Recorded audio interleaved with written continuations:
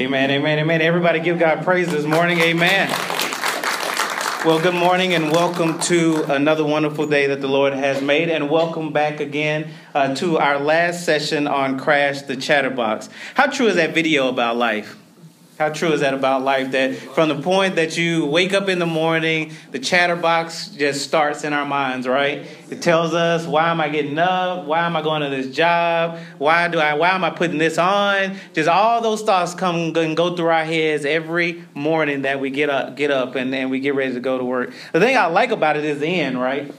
I like the end. I think if we could learn from that in the fact that she got fed up with the chatterbox so much so that she decided that she was going to put an end to it, right? And I think that that's something that we all can be encouraged about because let's be truthful. I mean, as we've been talking about this subject of chatterbox, that the one thing that we know is that the chatterbox is not going to go away.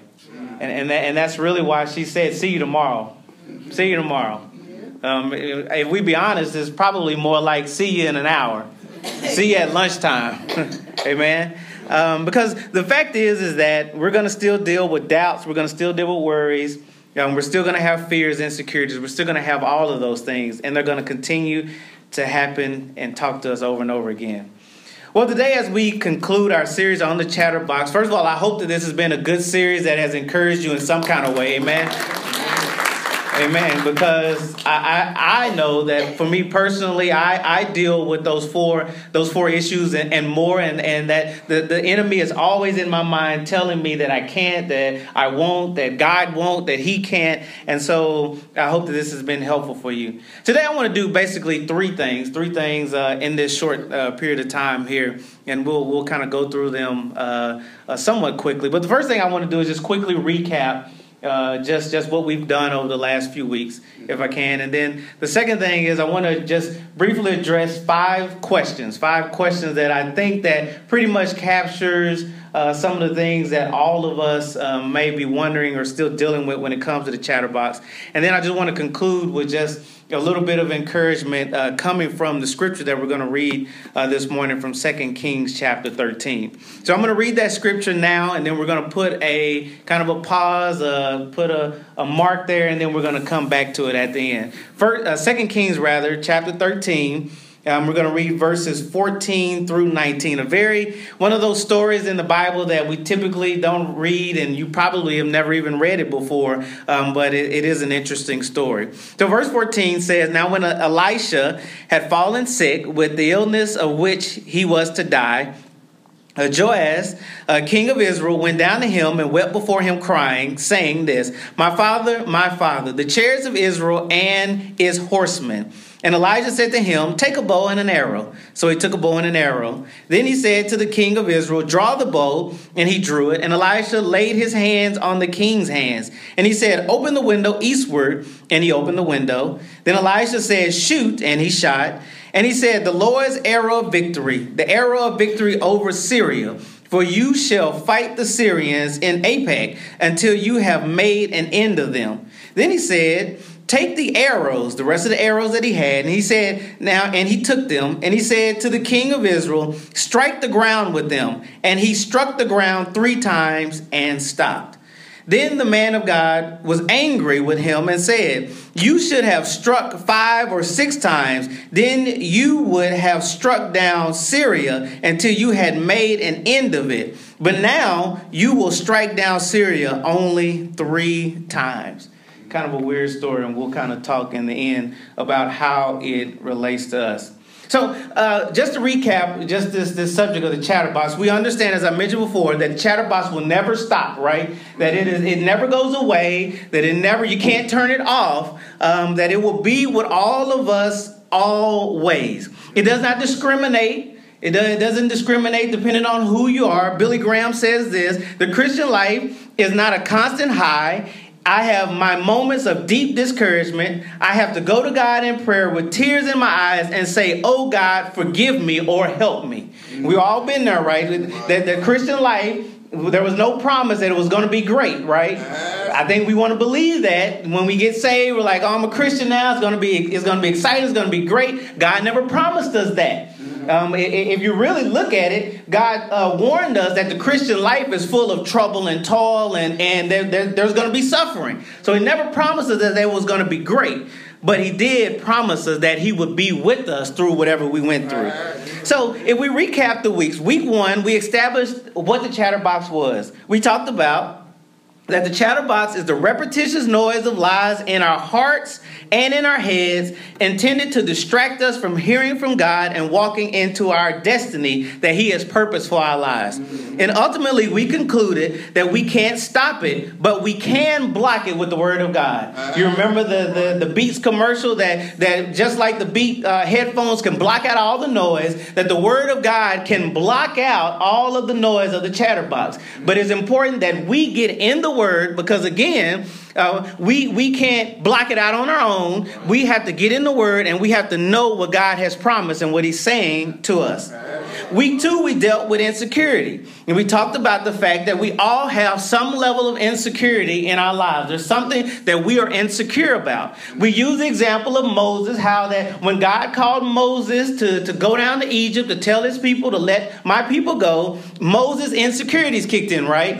First, he started making excuses that he was dysfunctional. That look, I killed somebody, I'm dysfunctional, I got problems, or you don't want to use me. Then when that excuse didn't work, then he said, I'm deficient. I can't talk good. How am I going to be your spokesperson when I'm not a good speaker? That excuse wasn't good enough. And then he just basically said, look, I'm just not good enough. Find somebody else. And if we're all honest with ourselves, that we all have dysfunctions, we all have deficiencies, and we all deal with issues of saying at some point in our lives, I'm just not good enough.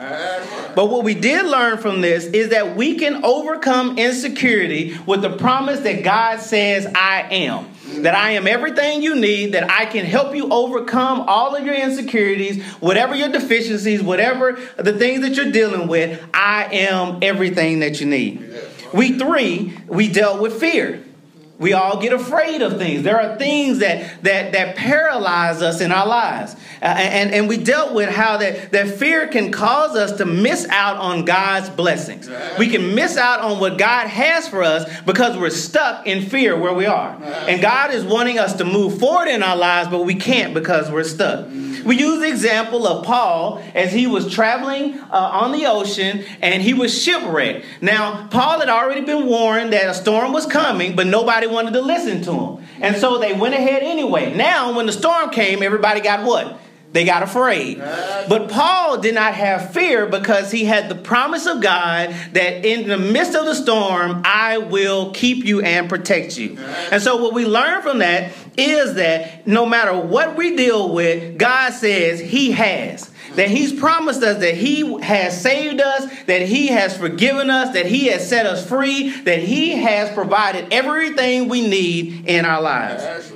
Then week 4, we dealt with condemnation and shame. We talked about the soundtrack of everything that we've done wrong in our lives that continues to play over and over in our heads. All the mistakes, all the miscues, all the things that we don't really want anybody else to know about us. That soundtrack is just playing over and over and over. It's on a constant loop in our lives. And we talked about Peter, right? How that Peter denied Jesus 3 times and he was shameful about what he did. But the Bible lets us know that God does not condemn us, nor does he put us to shame. However, he promises us that he will free us, forgive us, that he is there to be with us. That we don't have to be ashamed. The Bible says there is no more condemnation to him that is in Christ Jesus. And then finally, in week 5, we dealt with discouragement. We dealt last week with discouragement. That in all of our lives, we get down. Right? That there are things that just get us down. And as we said in the beginning, sometimes we're up, but a lot of times we're down, right? And if you really be honest, we have probably more down times than we have up times. And Satan wants to make us believe that we are not going to make it because of what we're going through. But the Bible teaches us through the story of Leah, who was discouraged by the fact that she was hated not only by her husband, but even her own sister hated her. And so she was trying to compensate for that by having children. And after every birth of every son, she was saying, now this time he'll love me. Now this time he'll love me. But then she got to the fourth son and she said, you know what? Forget all of that. I'm not working for his love anymore. This time I'm going to praise God. And so we get the promise that God says that I can sustain you through what you're going through. I can provide for you. I can set you free. I can encourage you to help you to go a little longer. Whew, that was a lot, right? Yeah, man. That's what we talked about.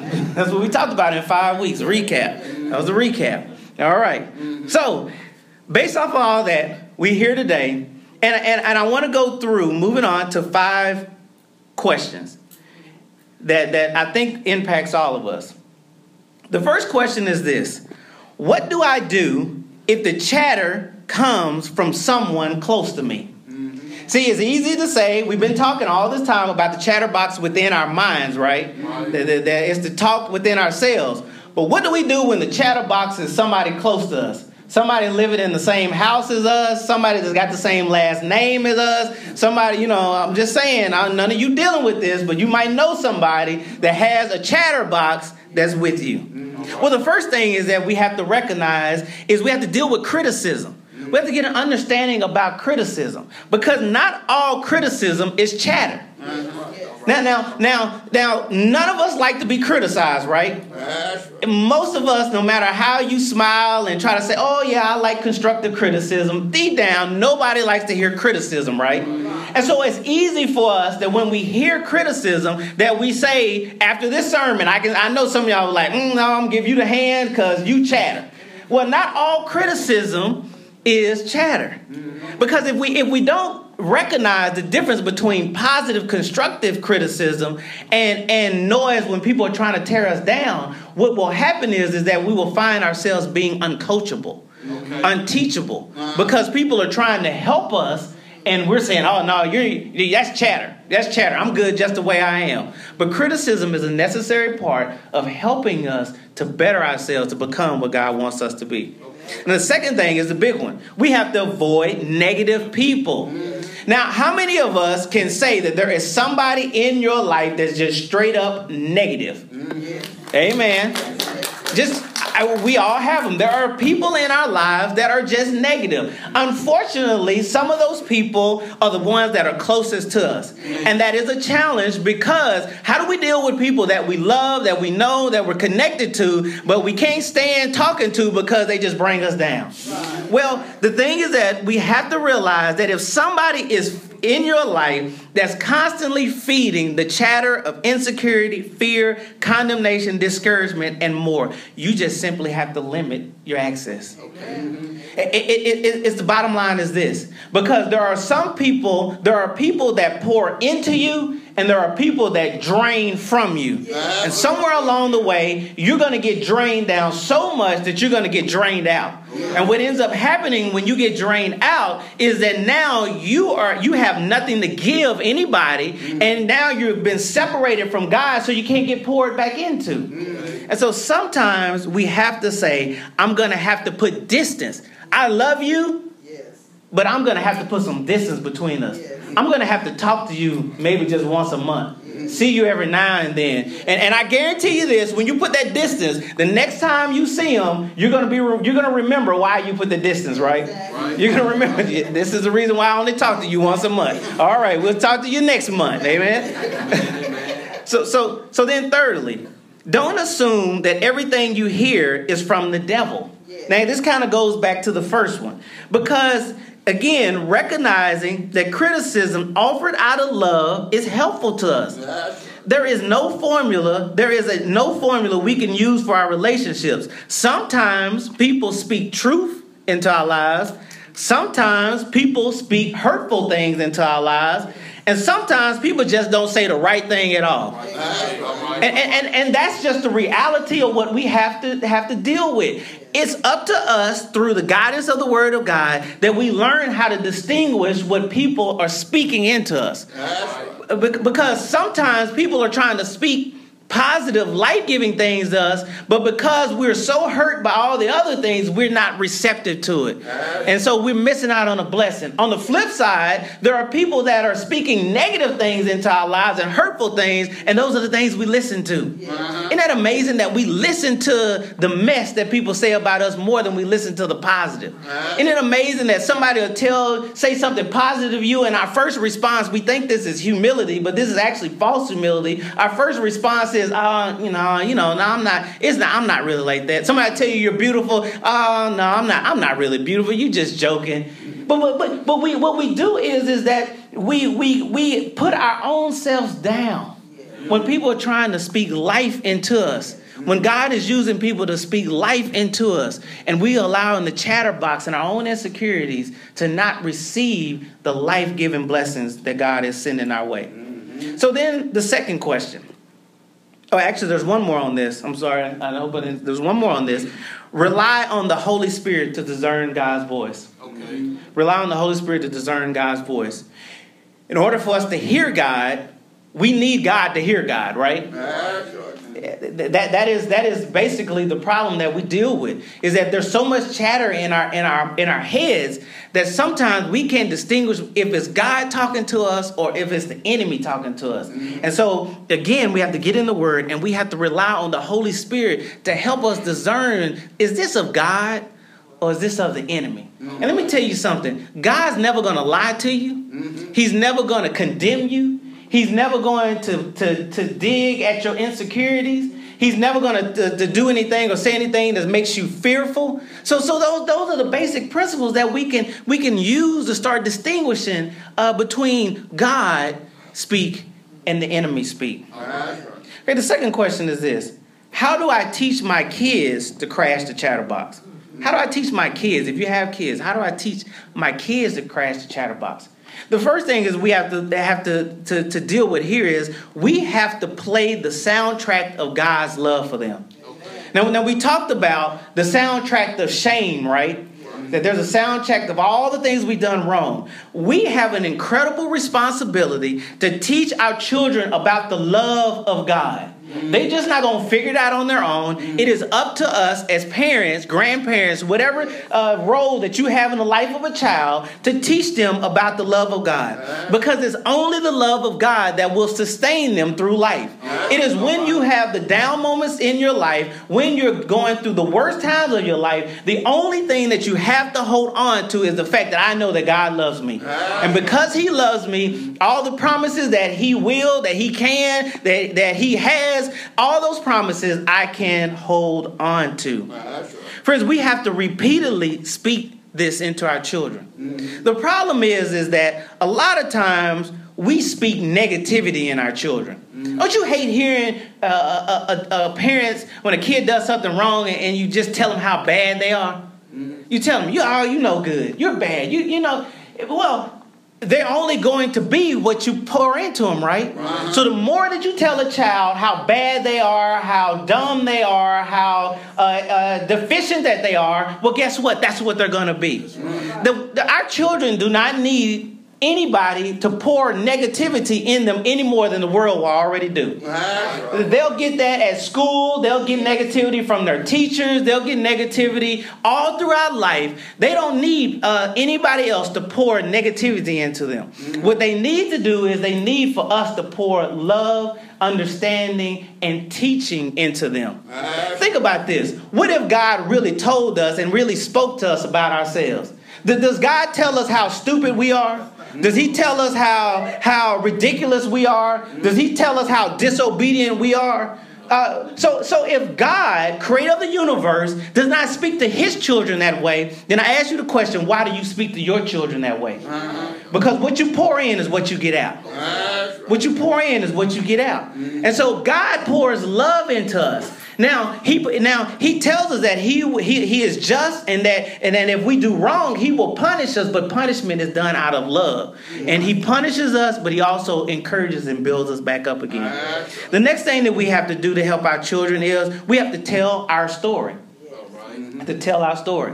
One of the things that I try to do with Jaden and Jordan is that when I find situations that they're dealing with, and to help them understand and to help them get through it, is I tell them how I dealt with it and how I went through it. Yeah. See, a lot of times when we have kids, we want to make our kids believe that we're perfect.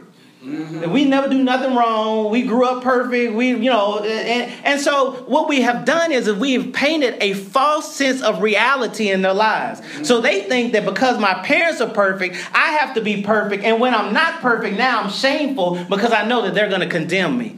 But sometimes we have to be honest with our children. You don't have to tell them all the details, but you do need to tell them, look, I know what you're going through. I know what you dealt with. I know this situation, but you do need to tell them something, right? You need to tell them, hey, I was in this same position. This is how I handle it. I was in this situation and I didn't listen to my parents. This is the result. We have to tell our stories to our children. And even though it can be hard for us to come out of that closet per se and speak that truth, it is important for our children to know that they're not going through life and they're not going through situations, and the chatter is not only significant to them. It's our responsibility as parents. The third question is this: how do I deal with the chatterbox when it comes out of nowhere? How do I deal with the chatterbox when it comes out of nowhere? I'm going along real good, right? Everything is clicking in my life. I've been in the Word. I've been holding on. I haven't really had a lot of chatterbox moments. But then all of a sudden, bam, the chatterbox hits me and it comes out of nowhere. The first thing is look for the pressure points or the danger zones in your life. Look for the pressure points or danger zones in your life. This is when we are the most susceptible to chatter. For me, I'll give you an example. I'm susceptible when my plans fall through, or when something that I did not plan for, because I'm a control freak, that I did not plan for and something unexpected happens. Then that's when I'm just like, oh, and then the chatterbox just kicks in and starts talking all the things, because the chatterbox knows what I'm susceptible to. So the point for us is we have to realize, what are our pressure points? What is that thing in your life, in my life, that will cause me to be the most susceptible to the chatter?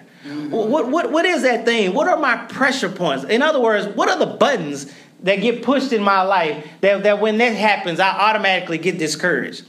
Or when this happens, I automatically start feeling insecure. Or when this happens, I automatically start to feel fearful or shameful. What are those pressure points? Because when you can recognize what your pressure points are, then when you are experiencing them, then you can have your guards up against the chatterbox. Think about it like this. Nobody goes into a fight without really recognizing what their weaknesses are, right? You can't go into a battle just going in there head on into a war, you and your little army, and not really recognizing what are our weak points.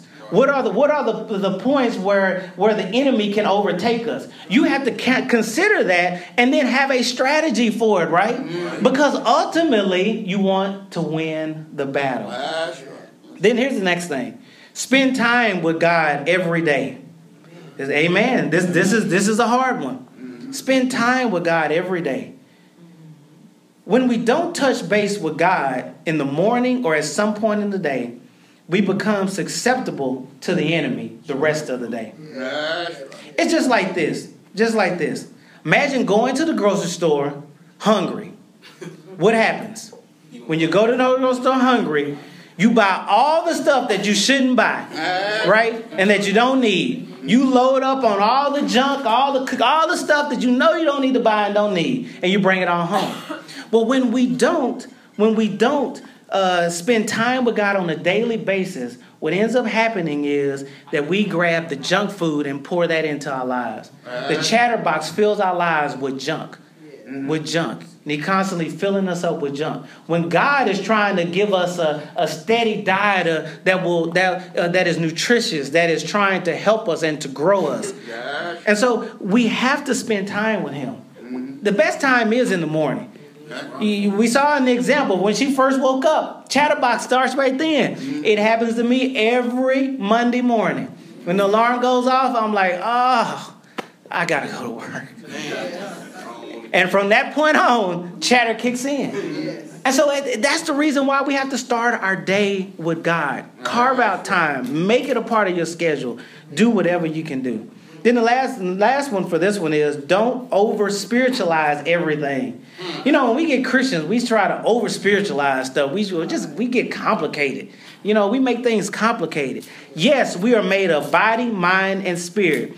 But sometimes we try to solve problems at a spiritual level when they basically are just a physical issue. That's right. They're just some things you just need to stop. You don't need to pray about it. You don't need to ask God about it. You don't need to try to find a scripture for it. You just need to don't do it. I mean, there's nothing spiritual about some of this stuff. We know what we're supposed to do. We know what we're not supposed to do. And we don't need a theologian or a preacher. I got to call the pastor. No, you don't need to call me. You just don't do it. You know what it is. Don't over-spiritualize everything. He tells us that sometimes we just need to do things like laugh. Laugh it off. Some things you just need to just, you know what? That was stupid and, hey, it's funny. I mean, it's just straight up funny. Sometimes we just need to take a deep breath, right? Count to 10. You know, I have to do that. I count like one, then count again. 1, 2, you know. You have to count to 20, count to 100, whatever it is. Sometimes you just need to go take a nap. Hey, taking a nap, that's the best reset that you can take. Now, I used to think sometimes that's just kind of running and not dealing with it. Sometimes it is that, but sometimes, hey, I need to shut down, I'm going to take this nap, and when I wake up, I'm just going to start over again. So sometimes you just need to go for a walk outside. Just go walk around the building. Go get some fresh air. Just get your mind off of it. Let God speak to you. And sometimes you just need to sing a song. Don't sing, there's certain songs you need to sing. Now, we talked about this last time. Now, when you down and out, don't sing the blues. You know, you need to sing something uplifting. You know, if you mad, don't go put on gangster rap. I mean, that's not going to help your situation. You know, you need to sing something. You need something uplifting. So you need to play the right thing. But don't over-spiritualize everything. All right, the fourth question is this. Why is it so hard for me to feel affirmed and so easy for me to feel condemned? Why is it? And I talked about that earlier. It's so easy for us to feel condemned, feel shameful, feel bad about life. But it's so difficult for us to feel affirmed, to feel like, you know, I'm good, that I'm doing my best, that God loves me. First thing is that we have to see that God whispers because he's close. A lot of times when we feel condemned, we're like, where are you, God? Where are you, God? I can't hear you. I can't hear you. But that's because the chatter is so loud. Mm-hmm. The difference between God and the chatter is that God is always nearby us. Mm-hmm. He doesn't need to yell. Mm-hmm. He's right there. He said, I'm with you. The chatter has to yell because the chatter is really at a distance from us. And the more we stay connected to God, the more the distance we can put between us and the chatter. Remember the story of Elijah. When Elijah got all discouraged, he had just won the battle, had slayed all of the prophets of Baal. He got God to rain fire down from heaven on the altar. And then at one word that he heard that the queen said that she was going to kill him, he got scared and ran. Got discouraged. Was just sitting in a cave. And remember the story how that the earthquake happened and he thought that was God. No God. Then, a loud wind came. He thought that was God. No God. And then God spoke to him in a small, still voice. Friends, God is saying to us that I'm right there with you. And if you keep me close to you, that's why the Bible talks about abide in me. And I will abide in you. The closer we keep God to us, the more that we can hear his affirming words talking to us, saying, you're okay. You're okay. It's all right. You're good. And we won't hear the condemnation. Then the next one for this is, and I can't remember how I put it up there, but think about change. Think about change. It says, if there are things God wants you to change in your life, those aren't bad things to think about. All right. Think about it. We don't want to think about the stuff that's we need to change, right? You know, we know, okay, God, I know I need to change this. I know I need to, but we don't want to think about it. But that's the stuff that we need to think about. Those are the things that we need to be addressing. Instead of just saying, well, this is just the way I am. I hate that excuse. I hate that. It's just that takes no accountability for your life or your actions. It's just the way I am. No, that's not the way you are. That's the way you choose to be. Because with God's help, you can change any aspect of your life. It's the way we talk to ourselves about changing that will either lead us to God or drive us from Him. We are free to change when we separate our words from our performance. That's where the condemnation and the shame comes in. Because we attach our value to what we do. And then that's how the world judges us. If you have this job and you're making this money and you have this position, then you're somebody. And so we attach worth to performance. God does not look at us that way. He looks at us as that our worth is in Him. No matter what we do or we don't do, our value to God is still the same. Isn't that amazing? Our value to God is still the same, no matter what we do or we don't do. It says, and we have to realize that in the moment that we're in right now, where we are, God loves us as much as He ever will because of Jesus. That at this moment, if I messed up, or even if I got it right, if I still need to work on change, or even at this moment I made change, God loves me the same. He's still there because of what Christ Jesus did for us on Calvary. All right, we good? All right. Last question is this. What do I do when the chatterbox makes me feel guilty whatever I decide to do? You ever feel like that? No matter what I do, I'm going to feel bad. It's just like there's just not a good solution to this problem. Well, the first thing is realize that messing up is a part of life. I mean, that's the basic one for this. Messing up is a part of life. You're not perfect. I'm not perfect. Newsflash for all of us. None of us are perfect. We're going to mess up. And it's okay. Because it's not about the mess up. It's about what you do once you've messed up. It's about what happens after the mess up. Every day you wake up and every night you lay down, you will have flunked one area of your life. You imagine going to school and the teacher telling you that, like at some point, at one day, you're going to flunk. You know, I'm like, man. But it's true about life. We're not going to get it all right. But we do have the opportunity not to do it again. See, this is where it comes down to. When we flunk in an area of our life, then God gives us another opportunity to get that area right. The problem happens is when we keep flunking in the same area every day after day after day after day. And then that's where God is saying, what's up? What's going on? Are you willing? Do you want to make change in your life? And that's when the chatterbox just sits down, because now he knows I got you. This area, you won't let go of it. You're not working towards it. And I'm just going to keep talking. I'm going to keep talking. I'm going to make you feel bad about it. Have you ever been there where you have something you're struggling with and that you're and it seems like you can't let go of it or overcome it. And it's just every time you do it, it's just the first thing happens. See, there you go again. There you go again. You ain't never gonna get this right. How you gonna go to church? How you gonna read your Bible and you still doing this? You can't get this right. So the chatterbox wants to sit down on those things, and we have to step up and say, hey, look, I might have messed that up yesterday, but today I'm not gonna mess that up. Now I'm gonna mess up something else today. You know what I mean? Let's be honest. Like, look, I'm going to mess something up today, but I'm not going to mess up the same thing I did yesterday. Okay? I mean, that's how we advance in our lives. Amen? All right. How do we feel about those 5 questions? Any other questions before we move on? Any other questions that anybody has about the chatterbox? Anything? I feel like those 5 kind of covered broadly everything, but I did want to give everybody an opportunity if they had a question before we move to the close that they could ask it. Anything? All right. How you close off the chatterbox between you and the say your chatterbox be positive, but when you leave from around your well-being and face chatterbox out there, how can you help somebody else with their chatterbox? You help some. Well, first of all, you got to get your chatterbox together.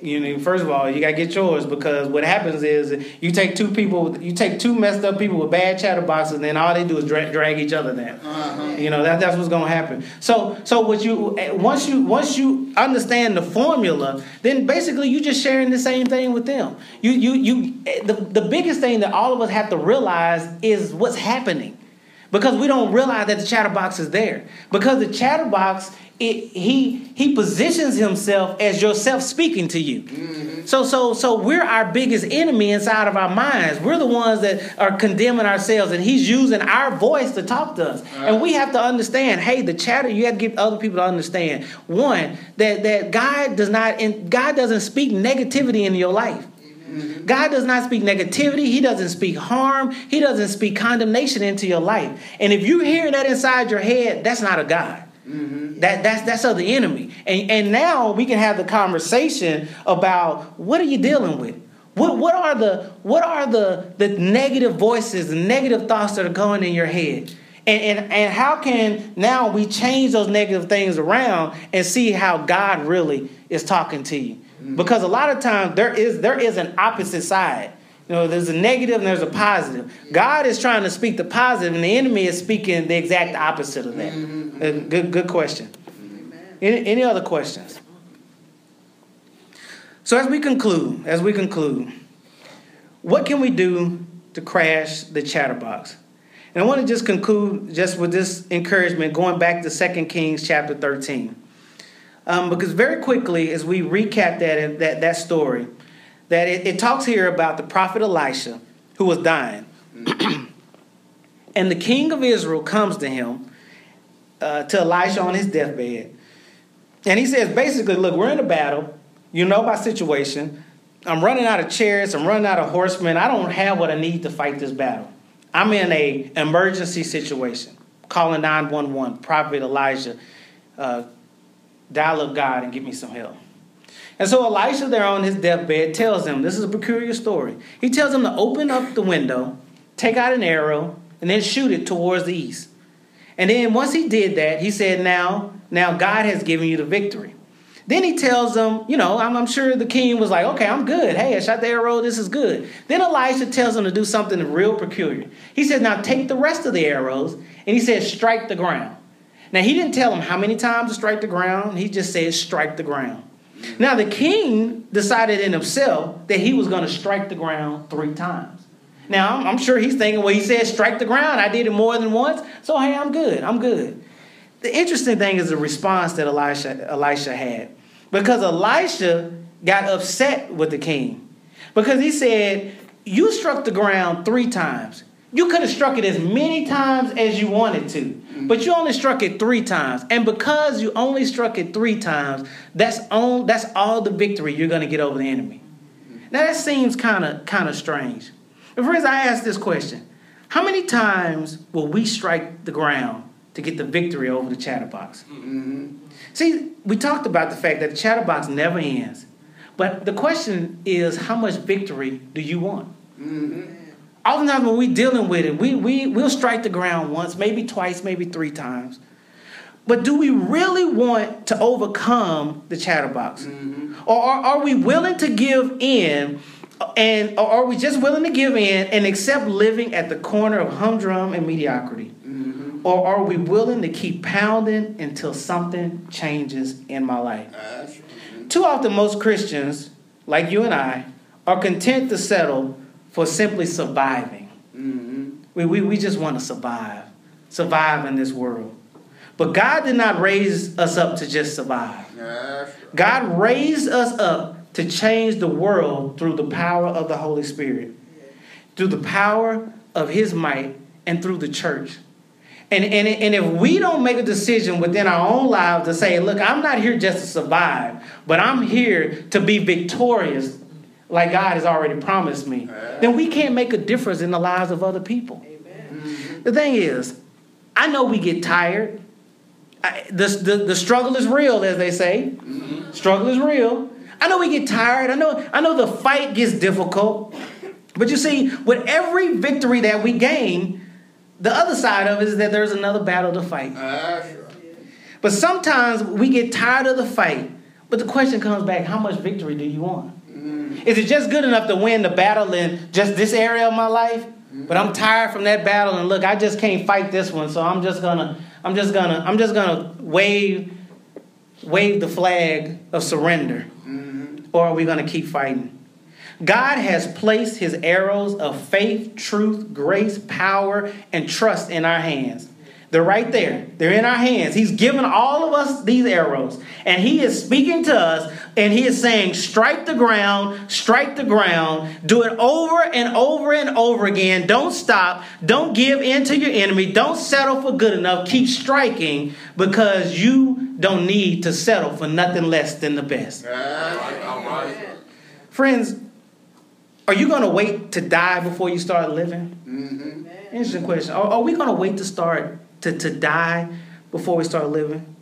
A lot of times we talk about what's going to happen on the other side. When we get to heaven, we're going to put on our robes, we're going to put on our shoes, we're going to walk around God. Y'all act like y'all know that song. Walk around God's heaven. But Jesus said that I come that ye might have life now, and that you might have it more abundantly. Yes. Remember this, eternal life starts when you embrace your relationship with Jesus Christ. Yes. The clock of your eternity starts when you make up in your mind that I'm going to embrace what Jesus Christ did in my life. I'm going to embrace the teaching that he left for me, and I'm going to start living life the way he wants me to live. And from that point on, you're no longer confined to this world, but the Bible says you are living a life eternal, and you have everything you need to defeat the enemy in your mind. Right. But friends, we have to put on the armor. Day after day, we have to get ready for the fight. Just like the lady in the video, when she got up, she knew the chatterbox was coming, and she got fed up with it, and she said, you know what, I'm going to fight back. But I recognize he's coming back again. Do you want to crash the chatterbox in your life? Then keep pounding the ground. All right. Keep pounding it again and again and again. Don't stop. Don't give up. Don't go into survival mode. Don't settle for being humdrum or mediocre. But keep pounding, keep pushing, keep striving, keep believing, and most of all, keep holding on to the promises of God. That's right. Know this. It's great to be determined to defeat the chatterbox. That's great. We all want to defeat it.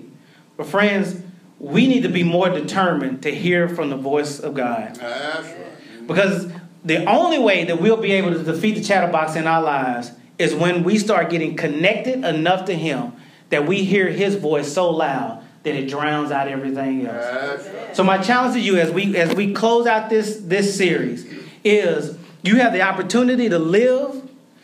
You have the opportunity to have victory. You have the opportunity to overcome everything in your life. But the choice is yours. How much are you going to connect with God? How much are you going to put aside yourself and connect with him through his word, through prayer, so that his voice is the only voice that you hear in your life? Stand to your feet as we close today.